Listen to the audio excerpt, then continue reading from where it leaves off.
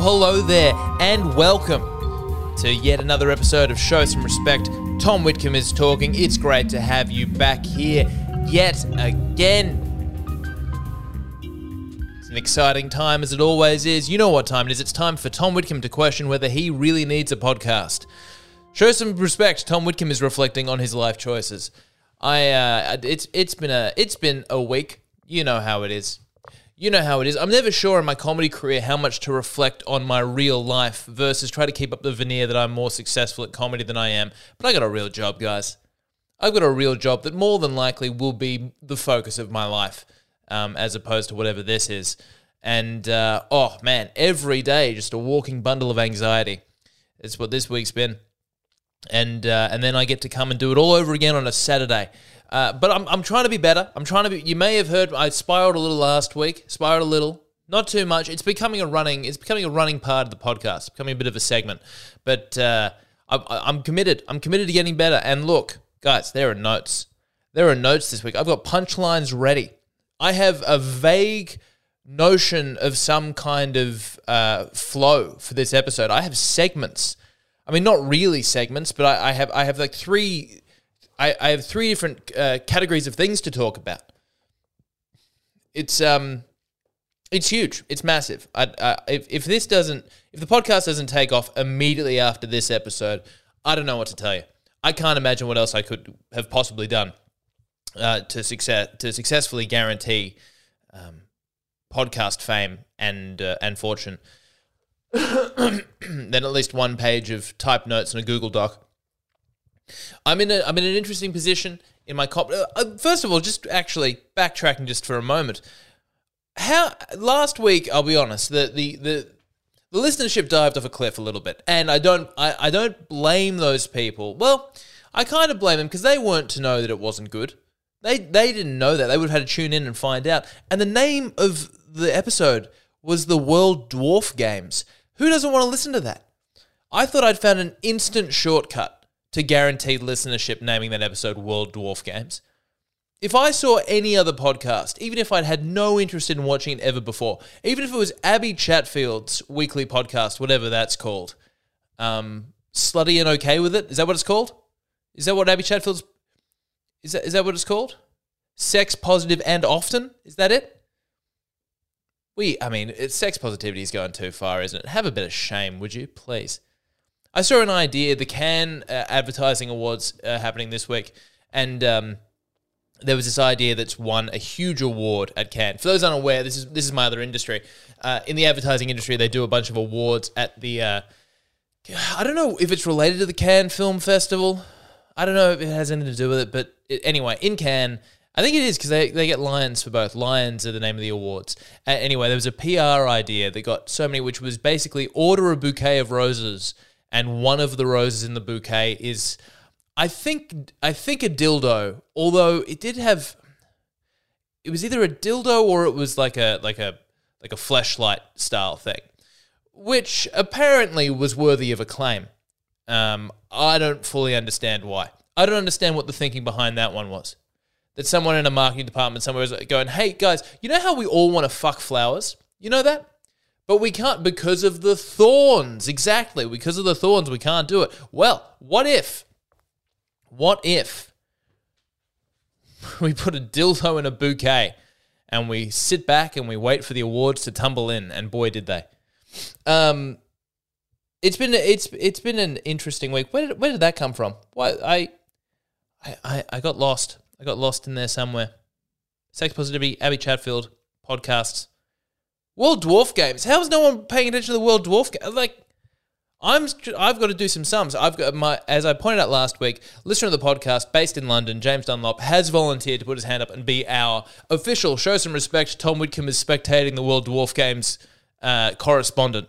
If I pay for his flights and tickets to the games in Cologne.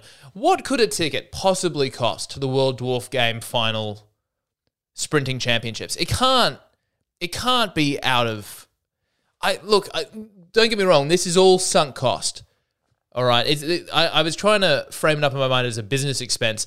It doesn't matter how good the content is. I'm not going to make any money out of it, am I? But I would love to know. I would love to know what's going on at the World Dwarf Games. I'd love to know who the other spectators are. I would love to know who's there who isn't friend or family to the World Dwarf Game competitors.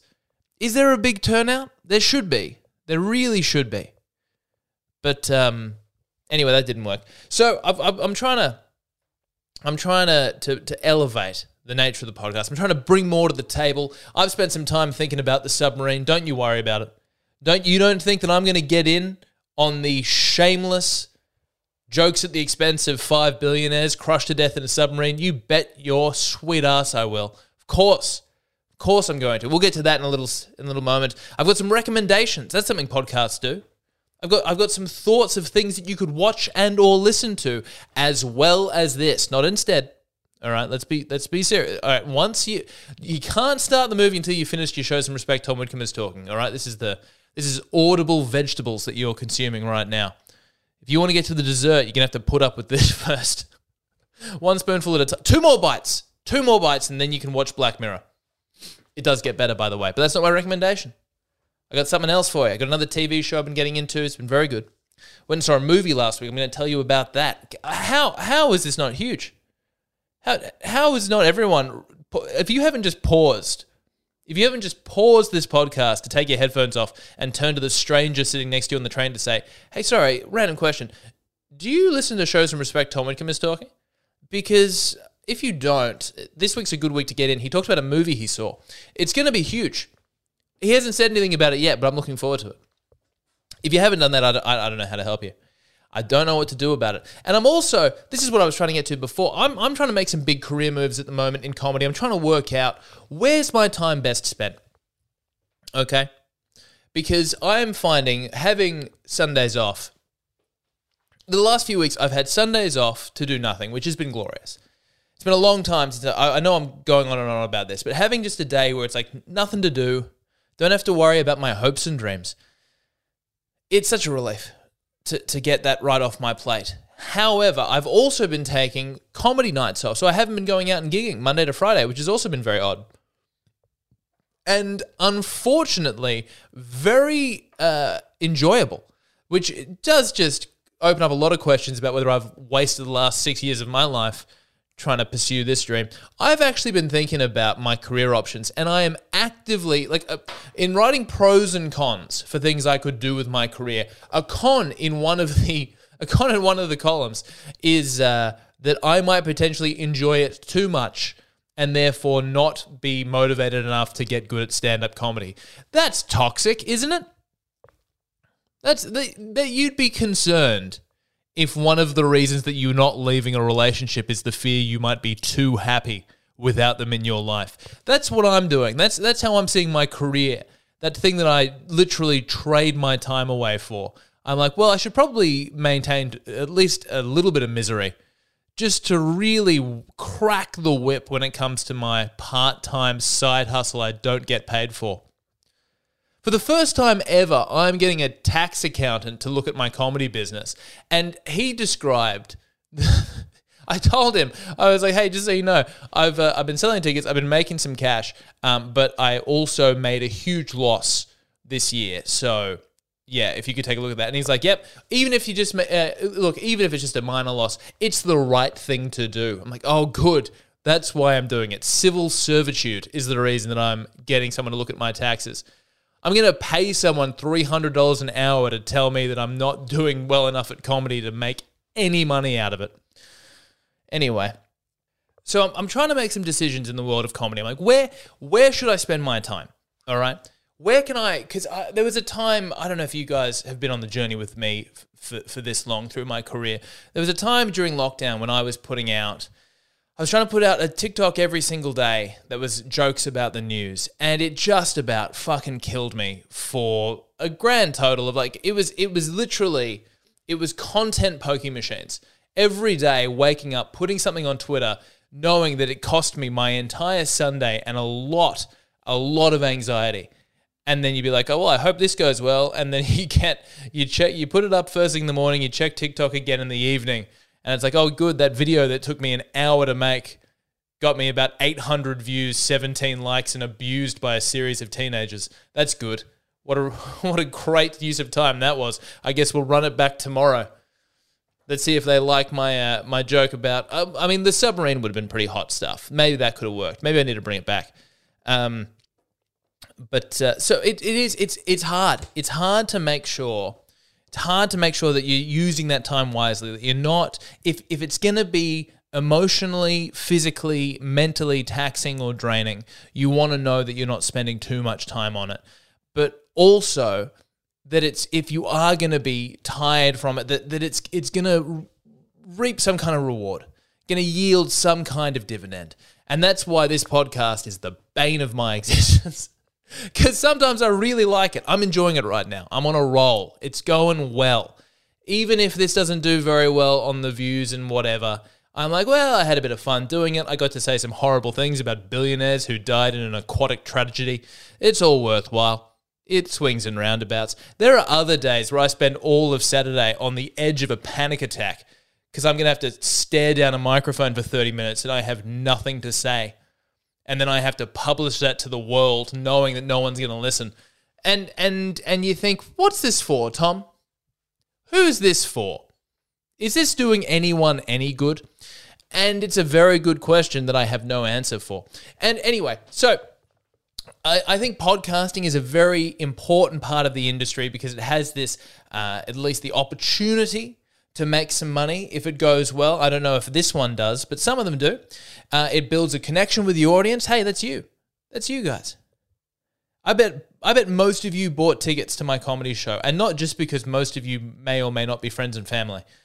But still, those of you who aren't, those of you who, I've made this point before, those of you who are listening to this who don't know me personally, you guys are the real MVPs. And also, by the way, those of you who are listening and don't know me personally, let's keep it that way, okay? Let's not bridge that gap. Let's keep this relationship parasocial, not social. All right, let's keep some distance. Look, if you want to observe my life from the bushes outside, that's fine. Just don't come and knock on the front door. That's all I ask. So, look, podcasting seems to be a thing. All right, I've thought about just proper content, like content. I've thought about, and I've alluded to this before, a lot of Sydney comedians making a name for themselves doing characters on Instagram, which seems seductive, but also, fuck that. I just have a feeling that if your audience is coming to you via TikTok, they probably suck. Do you know? I listened to a comedian on a podcast this week. Dan Soder was on the Brian Koppelman podcast. Little plug there. I say plug. Little recommendation is probably the better term. If I'm going to go to Brian Koppelman, I believe Academy Award-winning director, and say, hey, don't worry, mate, I plugged your podcast to my mum and my father-in-law last week. No, a little recommendation. Brian Koppelman does a very good podcast about the creative process. He's had Rick Rubin on, and he's had a whole bunch of creatives on. He's had Sam Morrell as a great comedian in New York. He had Dan Soder on, who's a very good comedian, and he talked about how he wants to have fans. He tries to be a good fan because he knows what it means to have good fans, and vice versa. And I know what that means. Like you've seen shit fans of stuff, haven't you? Those people who just abandon the people that they supposedly are fans of the minute they do something they don't like, or that are too demanding, or that are just a little bit toxic. You don't want that. You want to build a fan base that are invested in you and who like the right kind of stuff. And I'm going to say the vast majority of those people, if they spend time on TikTok, they're at the very least ashamed of it.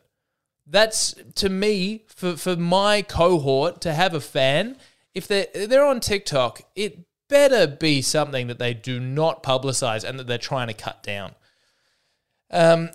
So the idea of firsthand going to TikTok to find your audience out there, the idea that some of your fans might come to one of your shows as one of the first things they were able to do as an 18-year-old, that's frightening. I don't want any of that, thank you. I want 32-year-olds who use TikTok but don't fully understand it. That might be more my demo.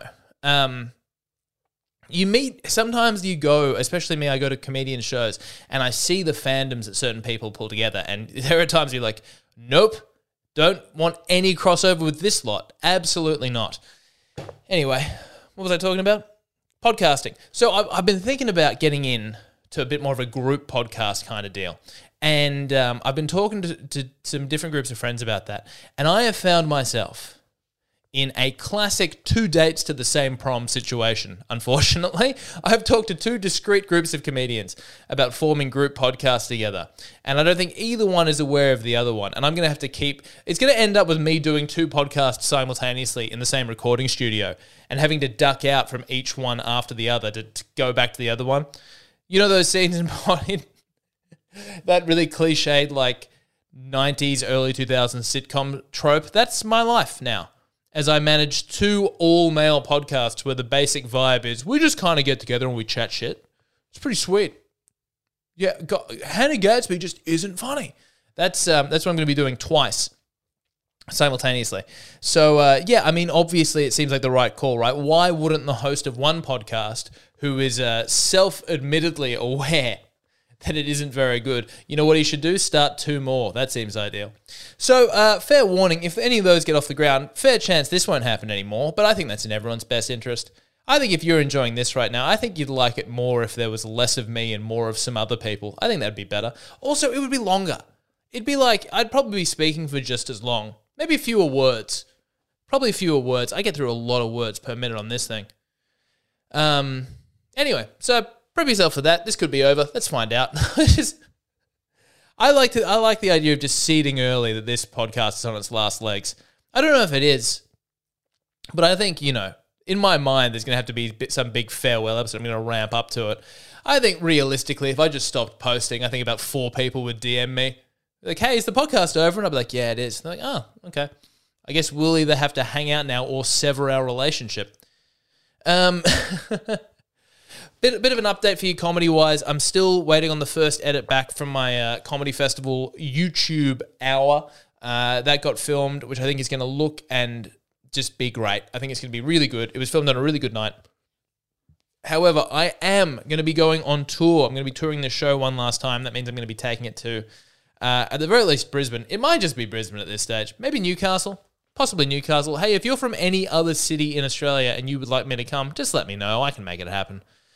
I just need to wait until I can afford to lose a couple of $100 and I'll be there.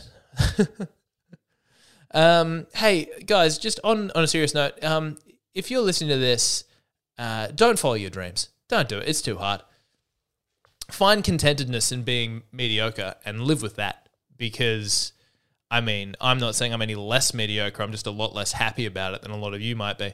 But yeah, come and see a show. Let me know if you want me to come. I'll come to Adelaide. Why not? I'll come to Adelaide. I'll do it in your lounge room. If I can crash on your couch, I'll do the performance to you live, or we can put on a screening of me performing it in front of a real audience. Does that sound better? I won't even get a projector. I'll just set my laptop up. The audio is pretty good on the laptop. We can sit around it. We can watch it back. That'll be better for everyone, I think. And then we can do a quick director's Q&A afterwards. Does that sound good? Would you mean to that? All right, let's get into a bit of news, all right? And fuck, we're already 90 minutes into the podcast, so I've well over-delivered here already. We got to talk about the submarine, don't we?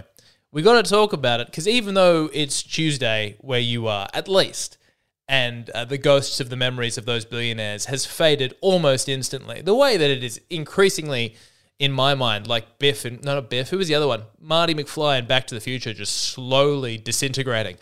That's how I feel about those billionaires.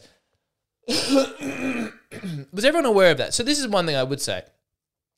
My understanding of the submarine was limited to whatever was the headline at the Sydney Morning Herald at any point, and also any conversations I overheard in hallways at my workplace. That's about as much as I knew about it. And so what's my take on it has evolved over time, because I thought if I'm going to talk about it on the podcast, I better do a little bit of reading. So I found a post on Reddit of someone summarizing the key details. And I'd taken in certain things about the general story. I'd taken in that whatever this submarine was, it was not built for purpose. I knew there was a lot of wealth involved, and I knew the Titanic was there in some capacity as well. That's all I really knew. That's all I was fully aware of. And I've since gone back. Now, here are my thoughts in order that they occurred to me. Number one, journalists are scumbags, aren't they? Because if I go to the Sydney Morning Herald now, let's see. Is it still... No, now it's Moscow takes anti-terror measures after someone accused of a coup. Boring. No, they've moved on. Good, fair play. There it goes. All right, I have to go through about 4 articles, and then we're back at submarine search, which is good news. What the Titan search may cost, and who will pay for it? It's a good question that I'm not going to find out the answer to. You'll never know. As soon as it turned out that those 5 people were officially wreckage, I think we all should have moved on. And what was the Sydney Morning Herald? I don't know if anyone saw this. Sydney Morning Herald headline on Friday at lunchtime was 19-year-old told friends he was nervous about expedition on submarine, but went to appease his father. Who cares? What are we talking about this for anymore? Person who's dead had second thoughts about cause of death. I imagine so. I reckon he had some third, fourth, and fifth thoughts not long after. But the Sydney Morning Herald was like, I reckon that's enough. I reckon that's enough detail to warrant another article. Do you think someone will pay for a subscription for this one? You reckon? Because there's going to be a lot more detail in this article. What specifically were his fears, and who did he tell them to? No. The minute you mentioned how any of them felt about the situation, it was immediately unnecessary. I really hope the next Fairfax Christmas party takes place 4,000 meters below sea level, because they're fucking absolute grubs, aren't they? I don't know how journalists who aren't breaking stories sleep at night. Journalists who aren't, all of them. I imagine journalism is one of the multitude of careers that on your first day in the industry, you look around and be like, what the fuck did I do? I was thinking I was going to break the Waterloo tapes. Waterloo? Watergate. Oh, I'm such an idiot sometimes. Watergate. I'm sorry about all the clearing my throat. Not sorry enough to edit them out, but I apologize. It's not professional. Here's the other thing I was going to say. And look, once you get past just the concept of the Titanic, do you really need to see it? What is that truly worth? Obviously not your life, but beyond that, $250,000. There are pictures. James Cameron's taken a bunch of pictures. They're on the internet for you to see. You know what it looks like? Exactly what you think it looks like. Have you ever seen images of a sunken ship in a movie or television show? Do you notice how every one of those ships looks the same? So like you can go inside and have a float around the ballroom. You can't get in there. It's just moss covered. It's a ship. It is a ship. Leonardo DiCaprio was never actually on it. No one cares. All right? Why? $250,000. Money means nothing to some people, doesn't it? It is just absolutely. And look, by the way, this is the other thing. I Googled the net worth. I Googled the net worth of that submarine. All right? I Googled Titan submarine net worth. And Google said, Tom, it's a bit soon. That's what Google said to me. No, I'm just kidding. Google said, nah, just kidding. Here it is. $3.5 billion. $3.5 billion was on that submarine. The lowest net worth of anyone on it. There was only 5 people on the submarine. 2 of them, a father and son. One of them was a maritime expert who I can't imagine was worth anything, and was probably, it's that classic thing whenever there's like a movie about a kind of shipwreck or whatever, where the only person there, it's kind of like, do you ever see that movie Triangle of Sadness? Very good. It's good stuff.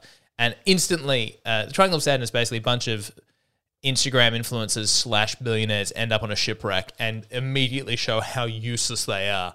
I imagine that was the same. There would have been about 1.5 people with any worthwhile skills to offer during that, when the shit really hit the fan. One of the titles, I got to say, it was $1.5 billion for whatever her name was. He? I don't know. But the title they gave him was Entrepreneur / Explorer. Oh, yeah. Entrepreneur / Explorer. I bet that is that classic, made it halfway up Everest with 4 Nepalese men carrying everything she could possibly need. Explorer. Taking herself and all of her staff to the limits. $3.5 billion, the lowest net worth of the millionaires on board. $12 million for the guy who started the company. $12 million is not enough net worth to trust someone to take you 4,000 meters below sea level.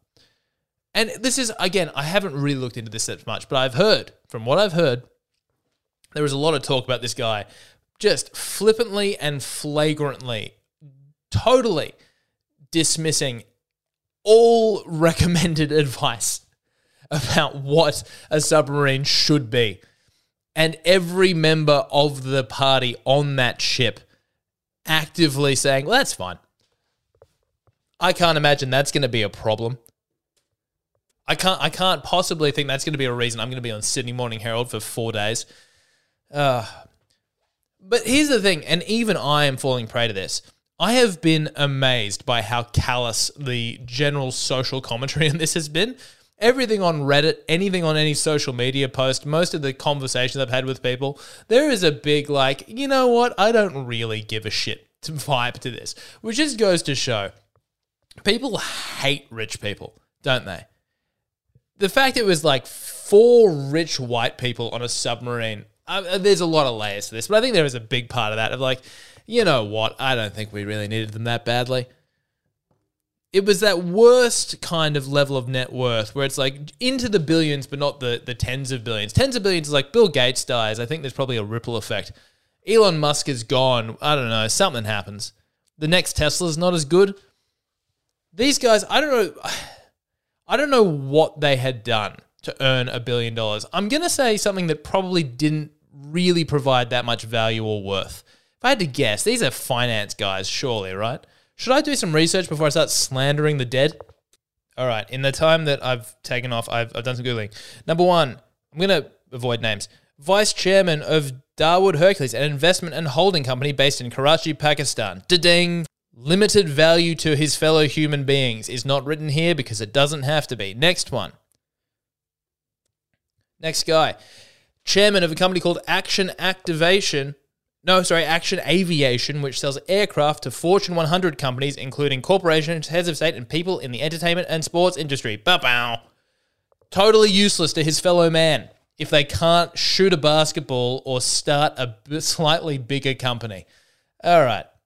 This is why, right? We're just kind of like, look, 4 billionaires who probably didn't give a shit about any of us, crushed in, I mean, let's be fair also, one of the all-time greatest ways to die. Right? Are we all in agreement about that? If you told me right now, handshake deal, look, Tom, I'm gonna tell you, I would pay for this. If they're like, Tom, we're gonna empty your savings account. In return, we can guarantee that your death is gonna take 0.2 of a millisecond. Please sign me up. It was 20 milliseconds. That's what it was. 0.2 of a second. 20 milliseconds. If you could guarantee that that's how my life ends, I think it'd be different if it was the whole, they're 5 days at the bottom of a submarine watching the air slowly expire. That sounds pretty rough. Implosion on a submarine? I think, $250,000 is still a lot to spend for it, but not by too much. I think if you're a billionaire, there are a lot worse ways to go, and yeah, I'd really like that, actually. Woody Allen has a great quote, which is, I'm not afraid of death. I just don't want to be there when it happens. And that's how I feel. That's how I feel about the whole thing. I would love, if I could, maybe I could like pay for some kind of assassin, like a really good one who knows when I'm not paying attention, just really take me out when no one's looking. I'd like that. Be a good way to go. I'd shave a few years off my life just for the peace of mind that I'm not going to suffer. I'm so weak. The flip side of it, though, is despite the fact that no one was particularly sad that these people are dead, I'm sure some are. But I think the general public sentiment is, well. It does go to show one thing, which is if you have enough money, they'll spend a lot of time looking for you. I mean, I think, they searched for like 4 or 5 days for these people. For 4 people who, by their own volition, went to check out the Titanic and didn't just watch the film. And they still spent 4 days looking for him. Because presumably a rescue fee, you gotta, there's gotta be a premium on a rescue fee when you're worth that much, surely. I think you could have, a busload of inner city school children, maybe not inner city, western suburbs, busload of western suburbs school children could have gotten lost on a school trip to a national park. I don't think they would have looked that long. I think they would have had to search around for 10 hours and gone, I think that's called a day. I think this is over. Anyway, enough of that. This is my other favorite news story of the week. It's not a news, it's an opinion piece. This is the title. Wait a sec, where is it? Here we go. Shame and silence. Why are we still ignoring pelvic organ prolapse? What a puzzle. Why? Why would we be ignoring pelvic organ prolapse? I have an idea because it sounds fucking gross. Do you think that's why? Is it the patriarchy or is it just generally a human discomfort with things that sound disgusting? I think anyone's prolapse should be their business and nobody else's, ideally. I don't think this is a gender issue. I think this is just a general gut reaction to the word prolapse, if I'm perfectly honest. I mean, I would be, if you guys had tuned out of the podcast right now purely because I'm using the word, I wouldn't blame you for it. Hey, speaking of which, speaking of tuning out of the podcast, if you could and you haven't already, given me a subscribe on your Apple podcasts, on your Spotify podcasts, that'd be great.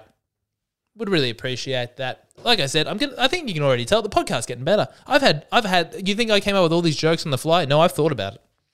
I have thought about it. So if you haven't already, on Spotify, on Apple Podcasts, check us a follow. Helps me out a lot. Just reminds you when I've got a podcast out.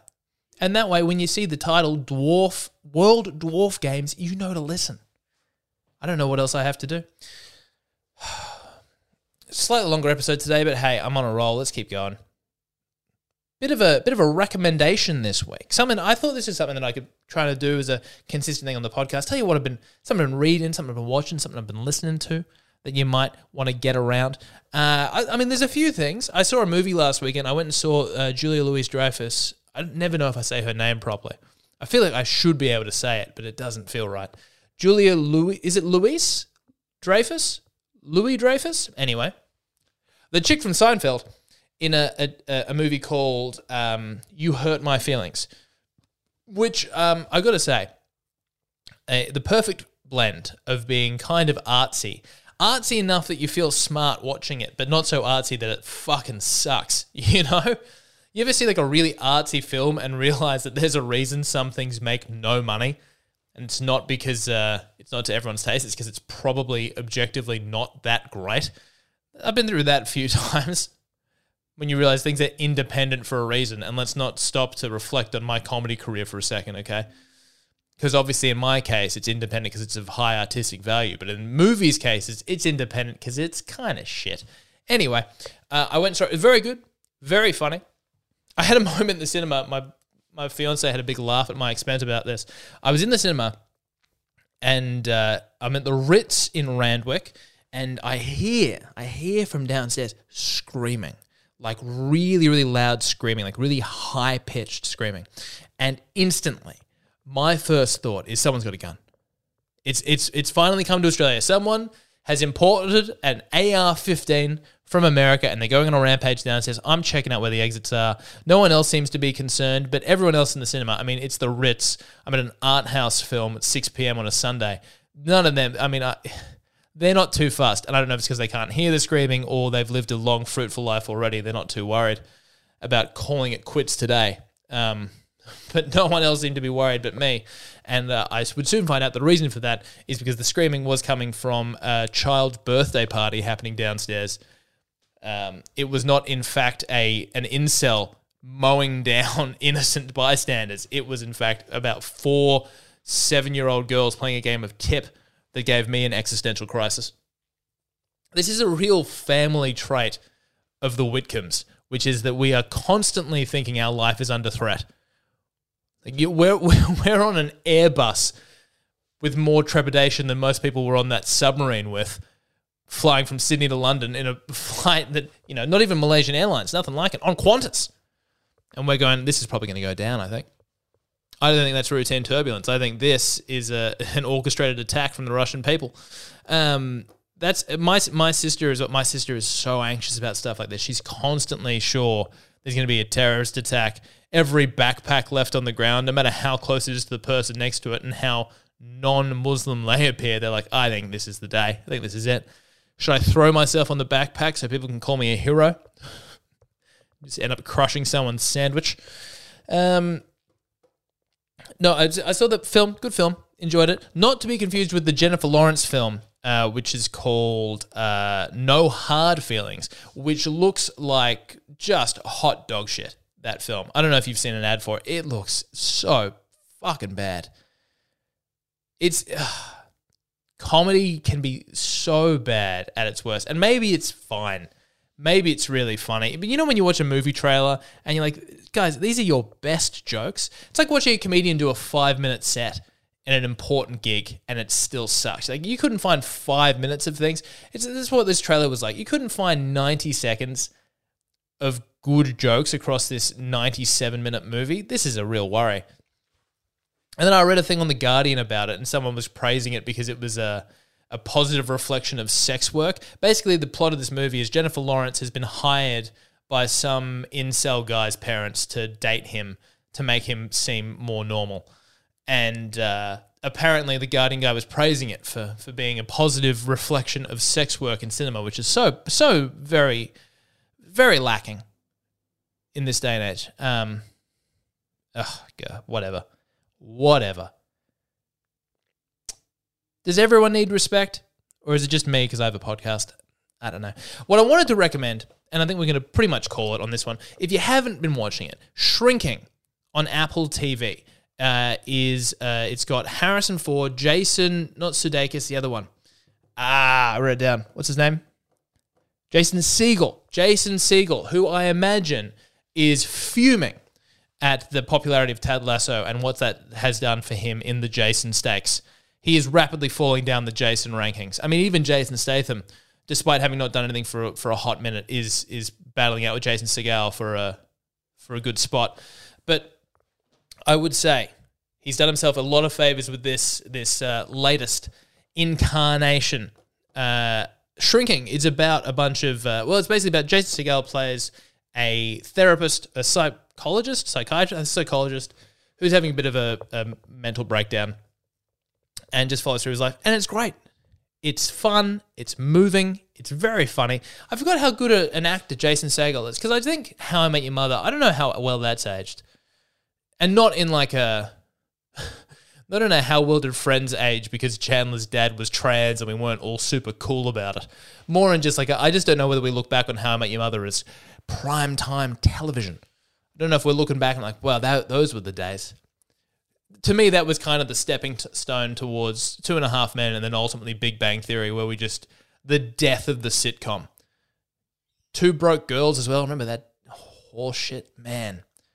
And I don't know, maybe this is this classic, like, you always think the thing that comes after your generation is way worse. But also, to be fair, the stuff that's come after my generation has been way worse. So I don't know. Because I think Friends and Will and Grace and obviously Seinfeld before that, all great. And all held up. I mean, even look at The Office, the American Office, people still going on about it. And then after that, it's just Charlie Sheen and 4 dudes with autism that, without a laugh track on it, just really makes you question. Have you ever watched on YouTube, they have episodes of Big Bang Theory where they've edited out the laugh track? God. I can only imagine if you enjoyed the Big Bang Theory and then you watched that, you'd be doubting what you knew about all of the world. It's very rattling. Anyway. So Jason Segel, Steven Seagal? I don't know. You know the guy. It's the guy from How I Met Your Mother, the big kind of dopey one, who is he's very good. He's very, very good in Shrinking. So highly recommend, if you don't have Apple TV, get it. Watch Shrinking. Watch Ted Lasso season 1.5. You can probably stop after that if you want. And watch Severance as well. That's good stuff. Severance is very good. I'm also 20 minutes into episode 3 of Black Mirror, and that's enough for me to say that they're back. The first episode sucked. I skipped the second one. I went straight to the Aaron Paul episode. It's pretty good. I've been enjoying it. I could only stomach 20 minutes of it because it's 2023 and my attention span is hot mush. And despite that, here you are listening to 42 minutes of a podcast of one guy talking. One guy who doesn't even live that interesting a life. Good for you. Maybe that's a good way to position this podcast, is a real test of your ability to pay attention. All right. It was a good episode. I had fun. It was a good one. Even when none of you listen to this, I'll look back and go, well, at least I had a nice time. All right. Enjoy the rest of your week. Have a good one. And I'll chat to you next week on Show Some Respect. Tom Whitcomb's talking.